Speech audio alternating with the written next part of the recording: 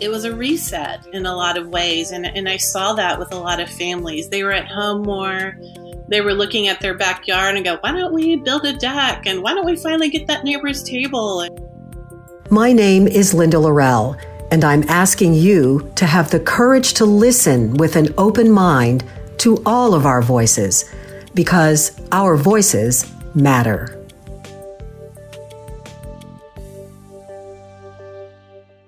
This episode is brought to you by BMW of West Houston. Hi, this is Robert Ory, the 7-time NBA champ, also known as Big Shot Bob. BMW of West Houston has provided me and my family with the best service and the best experience for years. BMW has been there for me and my family for years, so much so that it has convinced my wife to switch over from a former brand to BMW, and she loves it. BMW has been the car to drive. It is the ultimate driving experience. Hey everybody, it's Linda Laurel, and this is Our Voices Matter podcast. I was on vacation recently with a group of friends, and I have to say without a doubt that the very best memories were created when we gathered around the table.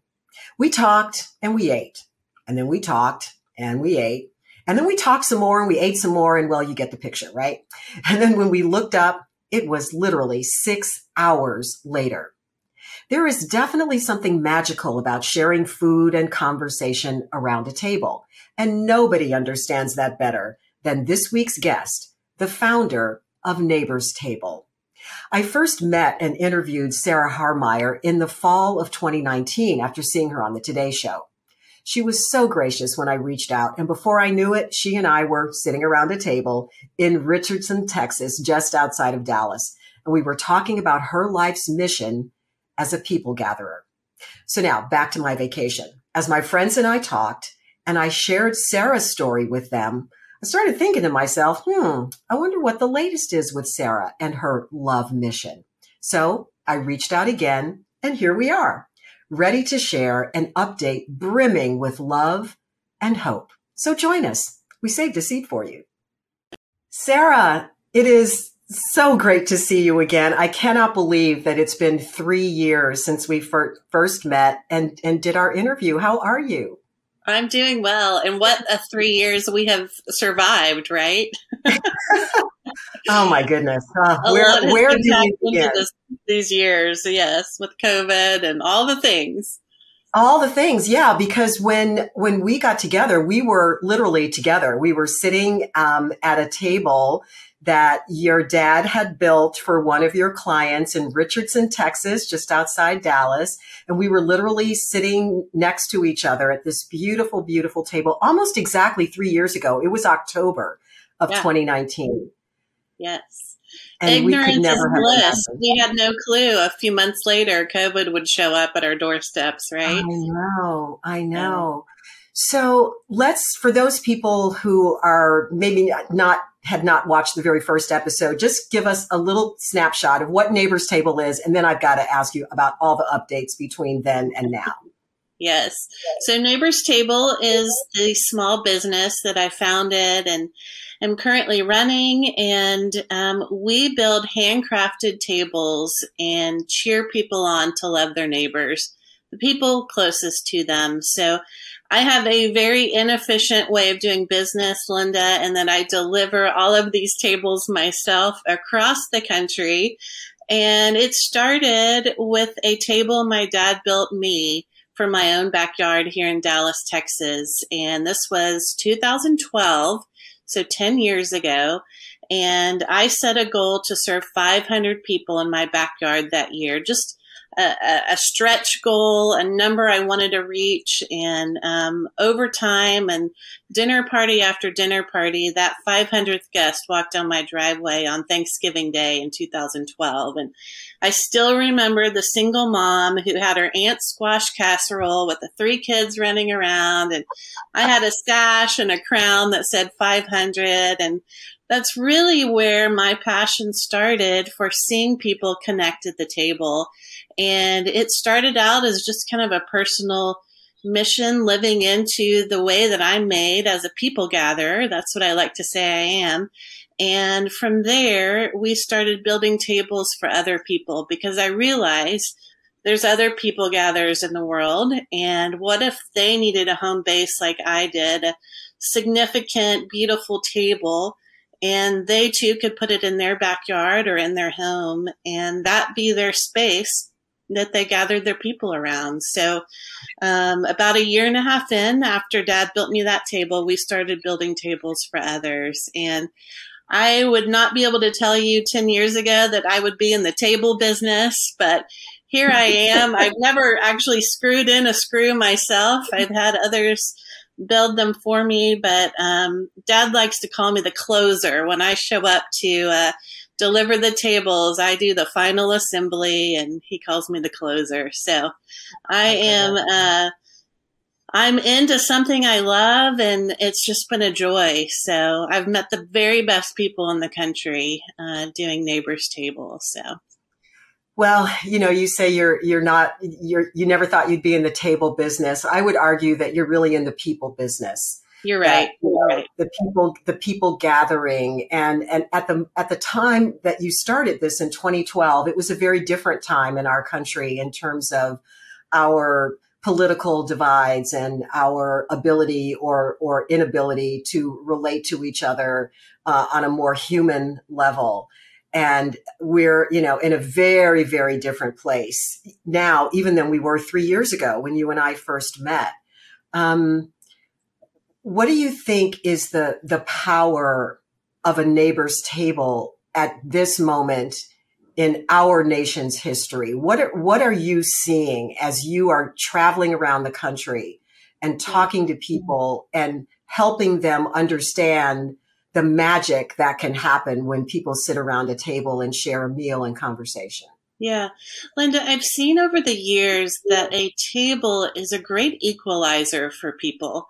I've seen people from every corner of our community come together at a table at the same time, not even like the same people from the same neighborhood getting around the table at one time, but actually people from different neighborhoods coming together, or different life experiences, or having different worldviews, or whatever these differences are that separate us. But there's something that happens, and I'll use your word, the magic that happens around the table is when we actually pause and we're sitting elbow to elbow and we're sharing a meal, something we do all the time. But there's something significant in the way that we do a Neighbors Table, in that we create a place where people are respected. We create a space where they're celebrated. I want people to feel like they're in this world together, and we're actually got to create something better for ourselves in this moment of our history and our country, because we can, and we can choose to do that. So a lot of times people will really enjoy their experience at the table. And I know it's because they've actually listened. They've actually slowed down a little. They've actually had a real dialogue instead of behind a screen. It's all these things that aren't new. They actually kind of feel old-fashioned, but we're kind of taking a step back and going back to the things that our grandmothers and our grandfathers used to do around their tables. Maybe some of us, our parents, did that. We've lost ourselves a little in the busy. And I've been inspired by people that have our tables across the country and how they're doing that. And everyone does it different in their own personalities and in their own communities. And it's so cool.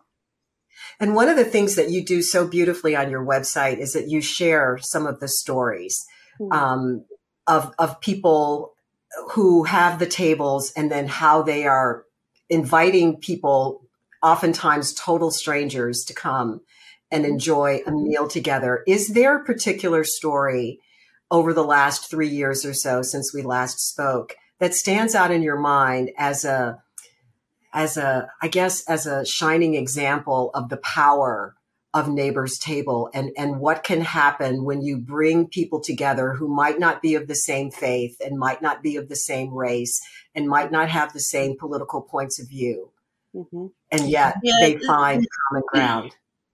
I've been inspired by so many people, and COVID sort of put a dampening spirit to our gathering. It obviously wasn't our season for a lot of gathering, but I just got back from Michigan, a little town north of Detroit, Clarkston, Michigan. And there's a family up there that has 8 neighbors' tables, Linda. I mean, it's hilarious how many tables they have. They started with 2 tables in their home. They sold that house with the table in the contract. This girl, Sarah, she's a people gatherer extraordinaire. Like, she literally turned a bank in their little town into a restaurant. And I joke with her all the time. I was like, you have so much hospitality, you couldn't even keep it at home. Like, you had to extend it even further into a community. But she has turned this old bank into a restaurant. They call it the Fed. Isn't that a cute name off of like the bank and feeding people? And she got 4 neighbors' tables for their downstairs basement bar area. And it's like their community spot. So you can come and celebrate with your teacher friends or come celebrate an anniversary or something like that. She bought a new home and got 2 more tables there. So that's where we're at number 8 now. But she had a event for her community just a few weeks ago at the restaurant. And she sold tickets, and it was a women's event, and they called it Unite and Spark. And Sarah and a few of her friends had gotten around and decided, we want to reach out to our community, open it up to any woman that can come, and we want to be together. We want to share a meal. We want to break bread together as a community. Linda, it was the most fun thing I have been to in such a long time. At one point, they had 3 violinists that were like playing like classical violin to like club music. The vibe was so crazy.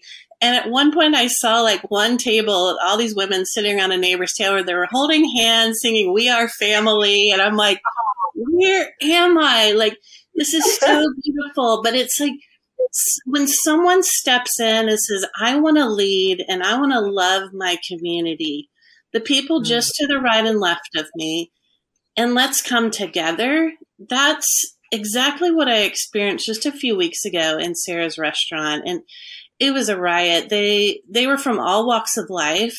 It was beautiful to see them together. Each of the girls that organized the event got up and shared a little bit of their own story. And it was like the fastest connection I've seen in a group of 100 people, that I know if 100 people can connect that quickly, we can do that around a table of 10 as well, you know, and it just, I have seen that over and over. That's a big example of what I experienced, but it was so meaningful to me to see someone that said yes to gathering, you know, at their home 6-7 years ago, whenever she got those first tables, and then to have an extension of that in her own community and to do that. I applauded her and her friends. It was beautiful.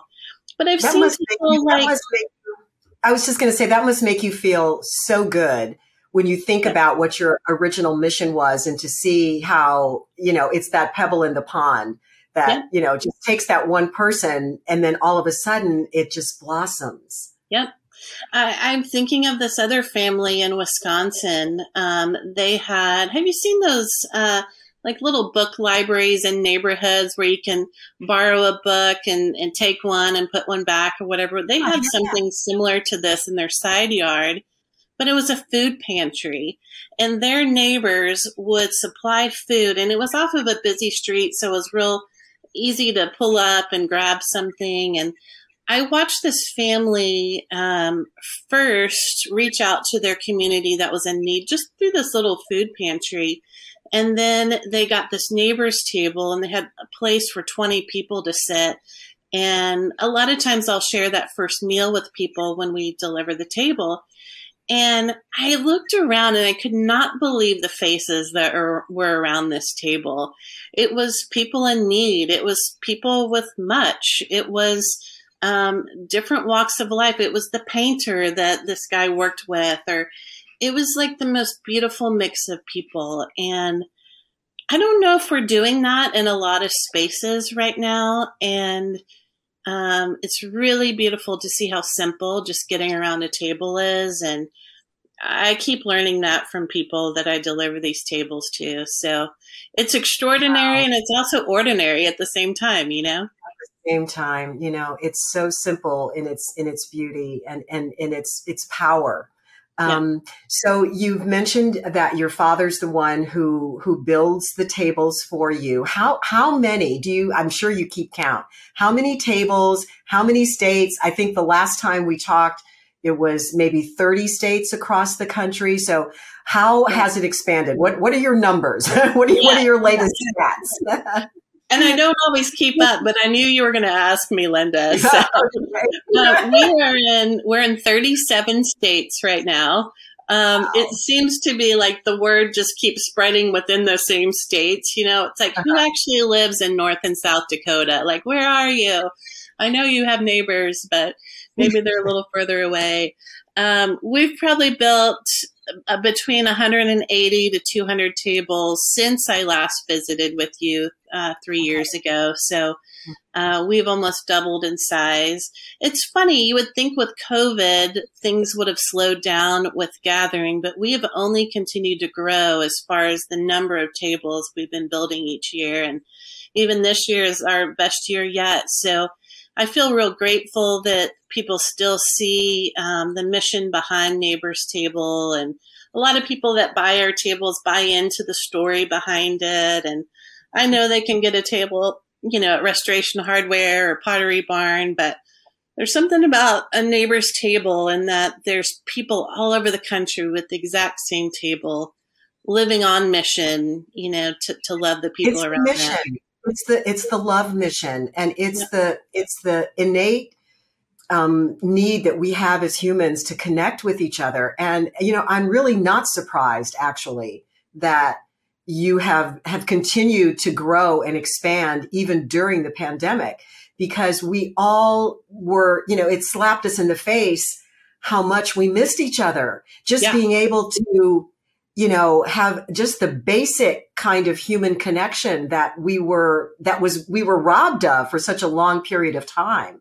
Yes. So, I think that gives me hope to think that people recognize that and said, we need to still figure out how we can gather in ways that are meaningful. Yeah.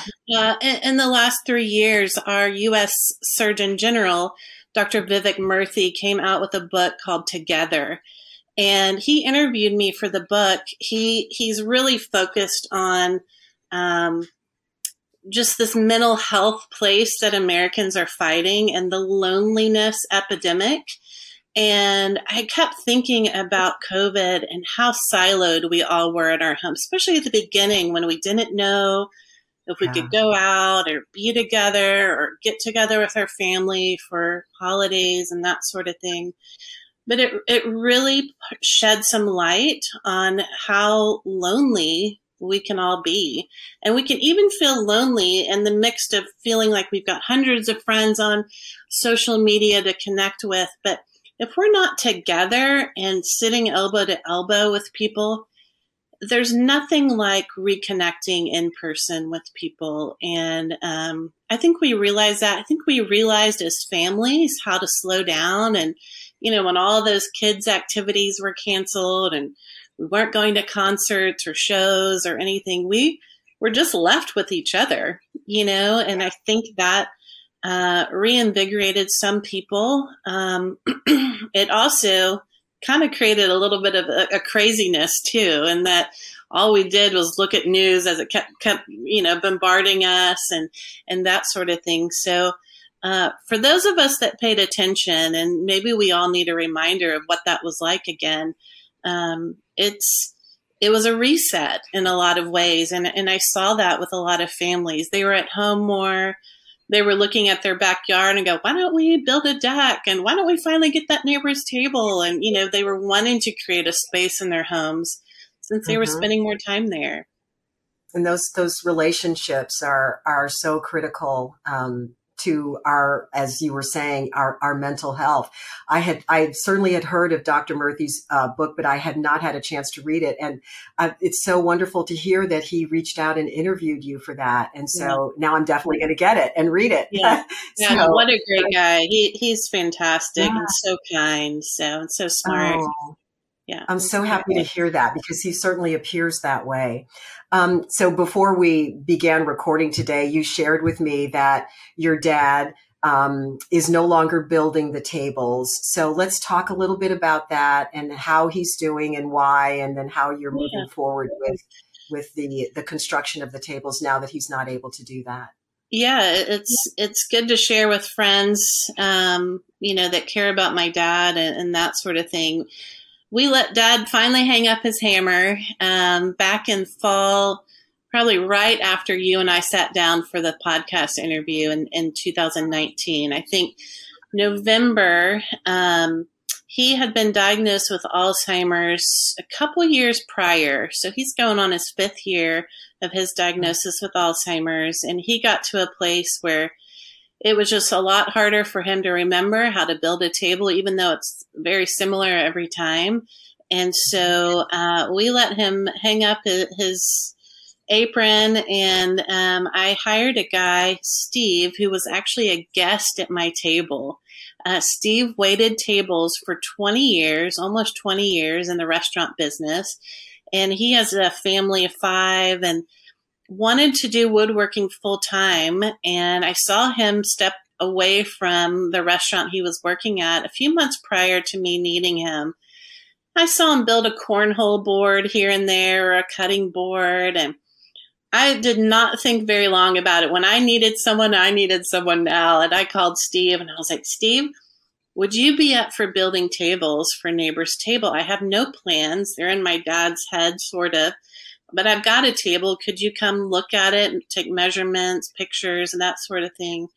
And Steve has built the most gorgeous tables for us since then. And it gives me so much joy to give a family work, Linda. It was just me and Dad. It was like, he didn't need the work. He was doing it because he loved me, and acts of service is his way that he's always loved my sister and I.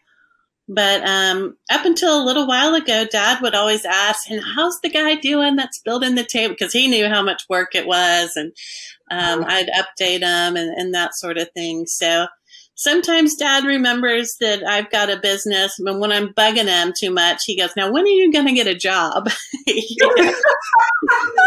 Like, I have one, Dad. I've got a job, Dad. Yeah. So I am my dad's caregiver right now, and we are living together. And, it's another reminder, Linda, of just, we've got to seize the day. We've got to make these memories. And my sister and I have planned a little trip over Thanksgiving, and we have family dinner night, and we're making the most of these moments in between him remembering who I am and who I'm not, and playing along when he doesn't know who I am, and making the best of it. So it's really my joy. And I think about my dad's 73 years of life, and he grew up in Chicago like you. And I think about all those people in his childhood, and then moving to Houston and being in the oil business, and all those people that worked for my dad. And I think of this continuum of time of like how many people were in my dad's life. And right now, it's just my sister and I. Like, we are getting to walk my dad home after the privilege of all these people knowing and investing in my dad's life, and knowing this is it. Like, we get to make the best of it. We get to respect him and love him, and in a new way that we're learning every day how to do. It's not easy. And if any of your listeners does have someone with dementia or Alzheimer's in their life, they know it is no joke caring for someone and learning how to do that. So, my love mission starts at home, and so thanks for asking about him. He's dearly loved by the people that he's built tables for, and they ask about him often as well. So, I've not had the privilege of meeting him, but I feel like I know him through you because obviously his spirit, his aura, his, who he is living in you. And I've not met your sister, but I'm sure it's in her as well. And, your love for your fellow human is just a thing of beauty. It gives me chills right now just to even think about it, because you are one of those people who has such an important gift that we all need right now. I applaud the way that you are handling this season of his life and yours. As the daughter of a mother who is also living with Alzheimer's, I know the walk that you're walking, and it's not an easy one. And your dad is very, very fortunate to have you and your sister there for him at this time. So I will continue to keep him in my prayers, and you and your sister as well. And just, I know that this mission that what you have created with him is really going to be a big part of his legacy and yours, no doubt. Where do you see Neighbors Table going at this point? What's the next step? Yeah. After this? I do hope there's legacy there. And I do feel like, we would call my dad the chairman of the boards. That was his title. And we got so tickled over that. I do think a good part of his legacy could be this. But, when I think about legacy, I think about the deposits we make in each other's lives. That's the kind of legacy that I want to make. Maybe I have a successful company, but what am I doing in my own backyard around my own table too? There's a way that we can live bigger than life in some ways and on some platforms, but I also just want to be faithful for what's right in front of me. And I think the pace of growth for Neighbors Table, Linda, has always been perfect. I'm kind of slow growing, I think, if I were to compare myself to others, hustling out there and that sort of thing. But I started all of this because I wanted to live into the way that I was made as a people gatherer. And I wanted to work and serve and love from that place. And if anything gets reversed and I'm not doing it from that same place of rest and like who I am, things can get jumbled a little. So I hope when I'm 80, I'm still gathering people. Lord knows if I'm still jumping in a box truck and I'm delivering tables. Surely not. Surely I'm outsourced by then. But the joy is there with people, so I've always said it'd be a blast to have tables in all 50 states. That's super organic. I'm not picking up the phone and calling people in Maine until I get that table sold. It's like on whatever pace that happens, but I'm always going to do my best work. We're going to build a table that's worth celebrating around and try to be as people-centric as we can in the meantime. So there might be creative opportunities ahead that can help tell our story. I mean, just getting to sit down with you and your listeners is just a joy to get to share the story again with maybe a new set of people. But I hope it inspires by just hearing the ordinariness of being around a table with each other, and maybe they too would do that with their own family or the people just to the left and right of them in their neighborhood. Because that's how it started. I have to tell you, and I don't know if I shared this when I reached out to do this follow-up interview. The reason that I reached out is because I was on vacation recently with some friends. Okay. And some new friends, some old friends. And we bonded sitting around a table, very much like a neighbor's table. Yep. And I mean, we literally looked up and it was 6 hours after we had sat down to start talking. That is awesome. It was magical. And then one of my friends had seen the original episode when I interviewed you, and she started telling everybody about it. And she's like, Linda, you need to play that episode for all of us. And I did. And we sat there together, all 10 of us in a room, and watched the original interview. And it was while we were watching, and I thought, oh, I got to call Sarah and do a follow-up. You know, I need to know what's going on, because it was so full circle, and it was just such a beautiful moment.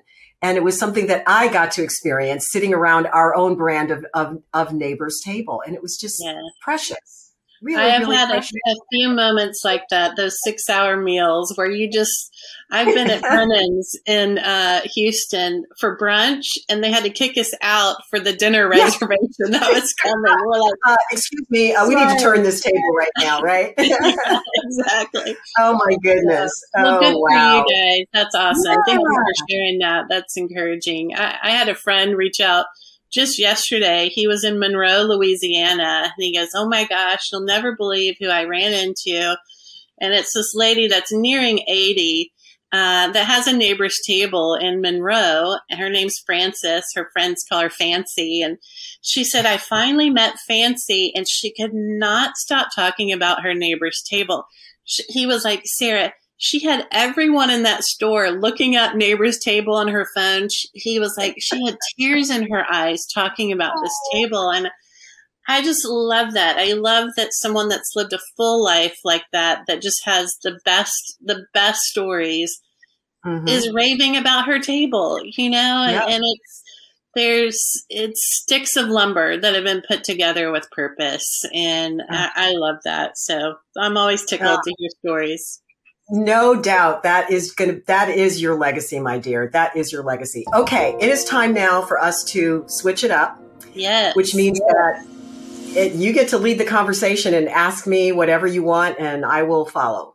Awesome. So this is fun. I feel like I'll just getting to chat with an old friend. So thank you. Yeah, of course. Tell me what it's like living with your daughter right now. Because I'm in this place of living with my father.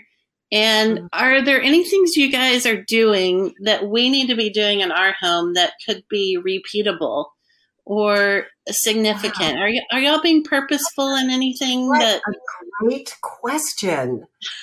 Oh, wow. Okay. So my daughter is 28. Her name is Lindsay. I've talked about her on the podcast before, and I'm actually going to do an episode with her soon. Okay. And she has moved back in with us for a short period of time. And then eventually she's going to move to Austin. And so she's here with my grandpuppy, Layla. And it has been one of the most joyous times of my life, and for my husband and me together. Having her in the house as an adult and getting to know her as an adult is just the most incredible gift. And what I have found is that, yes, we are having intentional conversations. I'm having conversations with her about what she wants her life to look like, what's important to her, the kinds of things that you don't always get to have the opportunity to get into when she's home for a long weekend, or I go visit her. She used to live in Dallas, as you know. So yes, it is definitely more intentional and more purposeful. And I will say that, I'm at this point where it's really interesting because I've got my daughter living here, and I just mentioned my mother who has Alzheimer's, and she's 95.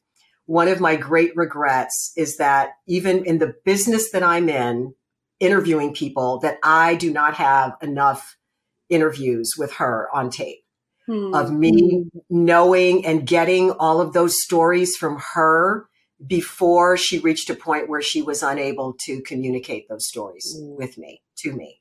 Yeah. And now I have an uncle who is 85, and he's like the last elder in our family who is the link to all of those stories. And I have been interviewing him. Wow. And so I think with Lindsay, one of the things that I want to do is make sure that I am sharing our family stories with her, and I want to encourage her to ask me all of the questions that she has and that she perhaps has not asked, and that I haven't offered that information just because, I didn't think to offer it. So I just think it's the word intentional is the one that's important, is just knowing that the moments that we have together are fleeting. We should not take them for granted. And certainly the older you get, the more the family history becomes important and something that you want to hold on to, and you want to have something that you can pass along to the generations to come. What a great question. Thank you for that. I love that. And that's such a good reminder to me to ask my dad and even his family about my dad too, like just being curious about him again. And I love that. That's so encouraging. Did your mom create experiences around the table when you guys were growing up? Was that a central part of your family growing up? It was, when I think about it. So my father was a doctor, and he often would be home kind of late. He wasn't always home right at dinner time. But I do remember sitting around our table of 4 in the kitchen in Chicago, and, certain family meals. Like I remember whenever I would come home from college, my mother would always ask me, what do you want for your first dinner home? And it was always the same. My favorite meal, I wanted fried chicken. I wanted greens. I wanted fried corn. You can tell my mother grew up in Nashville, so it was a Southern meal. Okay. And usually I think it was hot water cornbread. Okay. And that would be my meal every time I would come home from college. That would be my first meal. And we would have, time sitting around the table enjoying that. And then I would fill them in on what I'd been doing on campus and how life was going. And so, yeah. And I remember my parents used to entertain a lot when I was growing up. And so I remember being, maybe middle school or high school age, and, watching my mother prepare a meal. And she would always set the table at least a day, maybe 2 days before the actual dinner. So she would take her time, using her china and her silver and every little detail. And she would set the table, and then she'd start working on the menu. And so she didn't have to worry about the table on the day of, because it was already done. And then she could focus on setting, getting her menu exactly like she wanted it. And she took so much joy and pride in serving her guests. And I just remember watching her. And now I find myself doing exactly the same thing. I always set my table a day or 2 ahead of time when I'm entertaining, or if it's a Thanksgiving or Christmas or whatever. And those traditions that she had, that she instilled in our family, I watched and learned by example. And now I do exactly the same thing. Wow. That's beautiful. Yeah. I love that she was a planner. I need a little bit more of that in my life. We all. I'm running off the cusp of like, okay, we got to do this. We got to do this. So, okay, being a Chicago girl, I have to know, are you a deep dish or a thin crust? Deep dish, baby. Okay. Deep dish all the way. I grew up on Uno's and Douai. I knew you were going to ask me that. So yeah, I grew up on Uno's and Douai, and I know there's this whole Nino's and what is it? Lou Malnati, and there are all these others, but I'm old school. Yeah. And so, but the only time I ever eat deep dish is when I go to Chicago. Yeah. And any other time it's thin crust. Yep. Because nobody does deep dish like my Chicago. dad, grew up in Chicago, and my grandmother would make homemade pizza, and she was a thin crust. That was how she would do it on a cookie sheet. And she would make it every Saturday, and she would leave the leftovers on the oven to stay warm. And my dad told me he thinks she did it because with three boys, whoever got home first from their dates got the pizza. So it kept them honest, and and coming back home. So there was magic in a good pizza for sure. So I love it. I love it. Linda, what are you finding hope in these days? I mean, we kind of touched on the state of our country and just so many things we've walked through, even just in the last 3 years since we've last visited. But what are you finding hope in? What's encouraging you these days? You know, I would say a couple of things. So you mentioned having Lindsay home now, and one of the things that I find hope in is this generation, the young people who are coming up, and their desire to ensure that they are actually able to live the kind of lives that they should be able to live. And they're engaged, they're paying attention, they're holding us accountable, and they're thinking outside the box. Mm-hmm. So they're innovative, they're creative, they're dynamic. So they give me hope. The young people of our country give me hope. And I have to say that talking with people like you, having the opportunity to do this podcast and bring to our audience diverse points of view, how people are dealing with kind of everything that's going on, and just being able to talk about it. And every time I do an interview and hear something that gives me chills, and I've had chills multiple times during this conversation over the last, 38 minutes in, okay? I've had chills multiple times. That's what gives me hope, is talking to people, listening to them, trying to understand, trying to think of things in a different way. That's what gives me hope. So I feel very, very blessed to be able to do this kind of work, and the work that I do outside of the podcast, and the type of stories that I'm able to tell. And because I have become very intentional, that word again, about everything that I do, what I'm finding is that the work that I want to do is coming to me. The meaningful work that has the ability to make our world just a little bit better, that work is coming to me. People ask me all the time how I find guests for my podcast.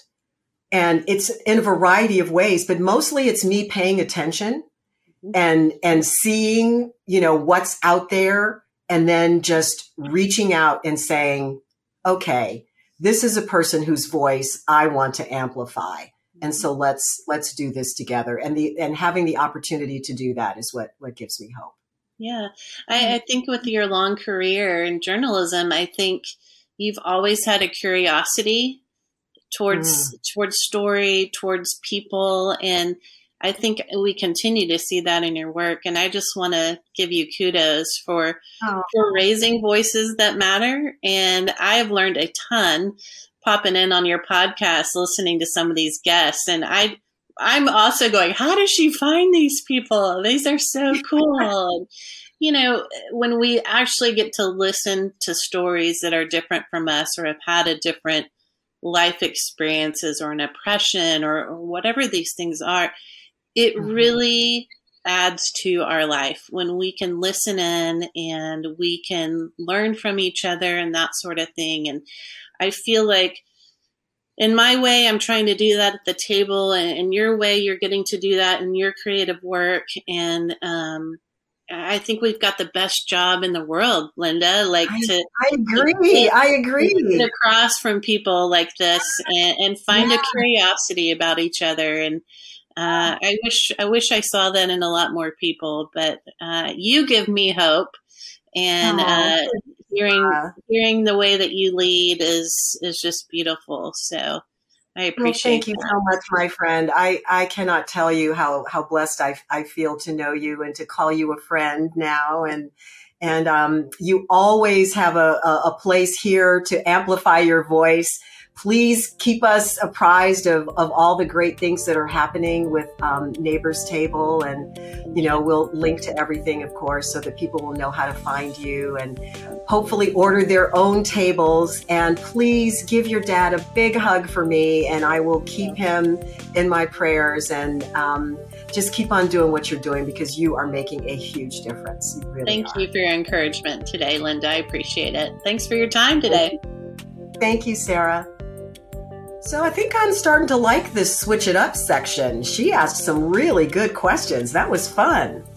I'd like to thank Sarah once again for sharing her mission with us. I just love everything about Neighbors Table, what it stands for. It's such a simple yet profound mission, and it is really having significant impact around our country. Thank you for giving Sarah permission to speak and for having the courage to listen with an open mind. You can go to the show notes and get links to everything that she's doing, and perhaps buy your own Neighbors Table. Thanks again, everybody. You know what to do, by the way. Like, share, subscribe, spread the word, and then join us again. We'll see you next time on our Voices Matter podcast. Thanks again to our sponsor, BMW of West Houston. There's a special offer for members of the Our Voices Matter podcast community. Just click the link in the show notes, bmwwest.com.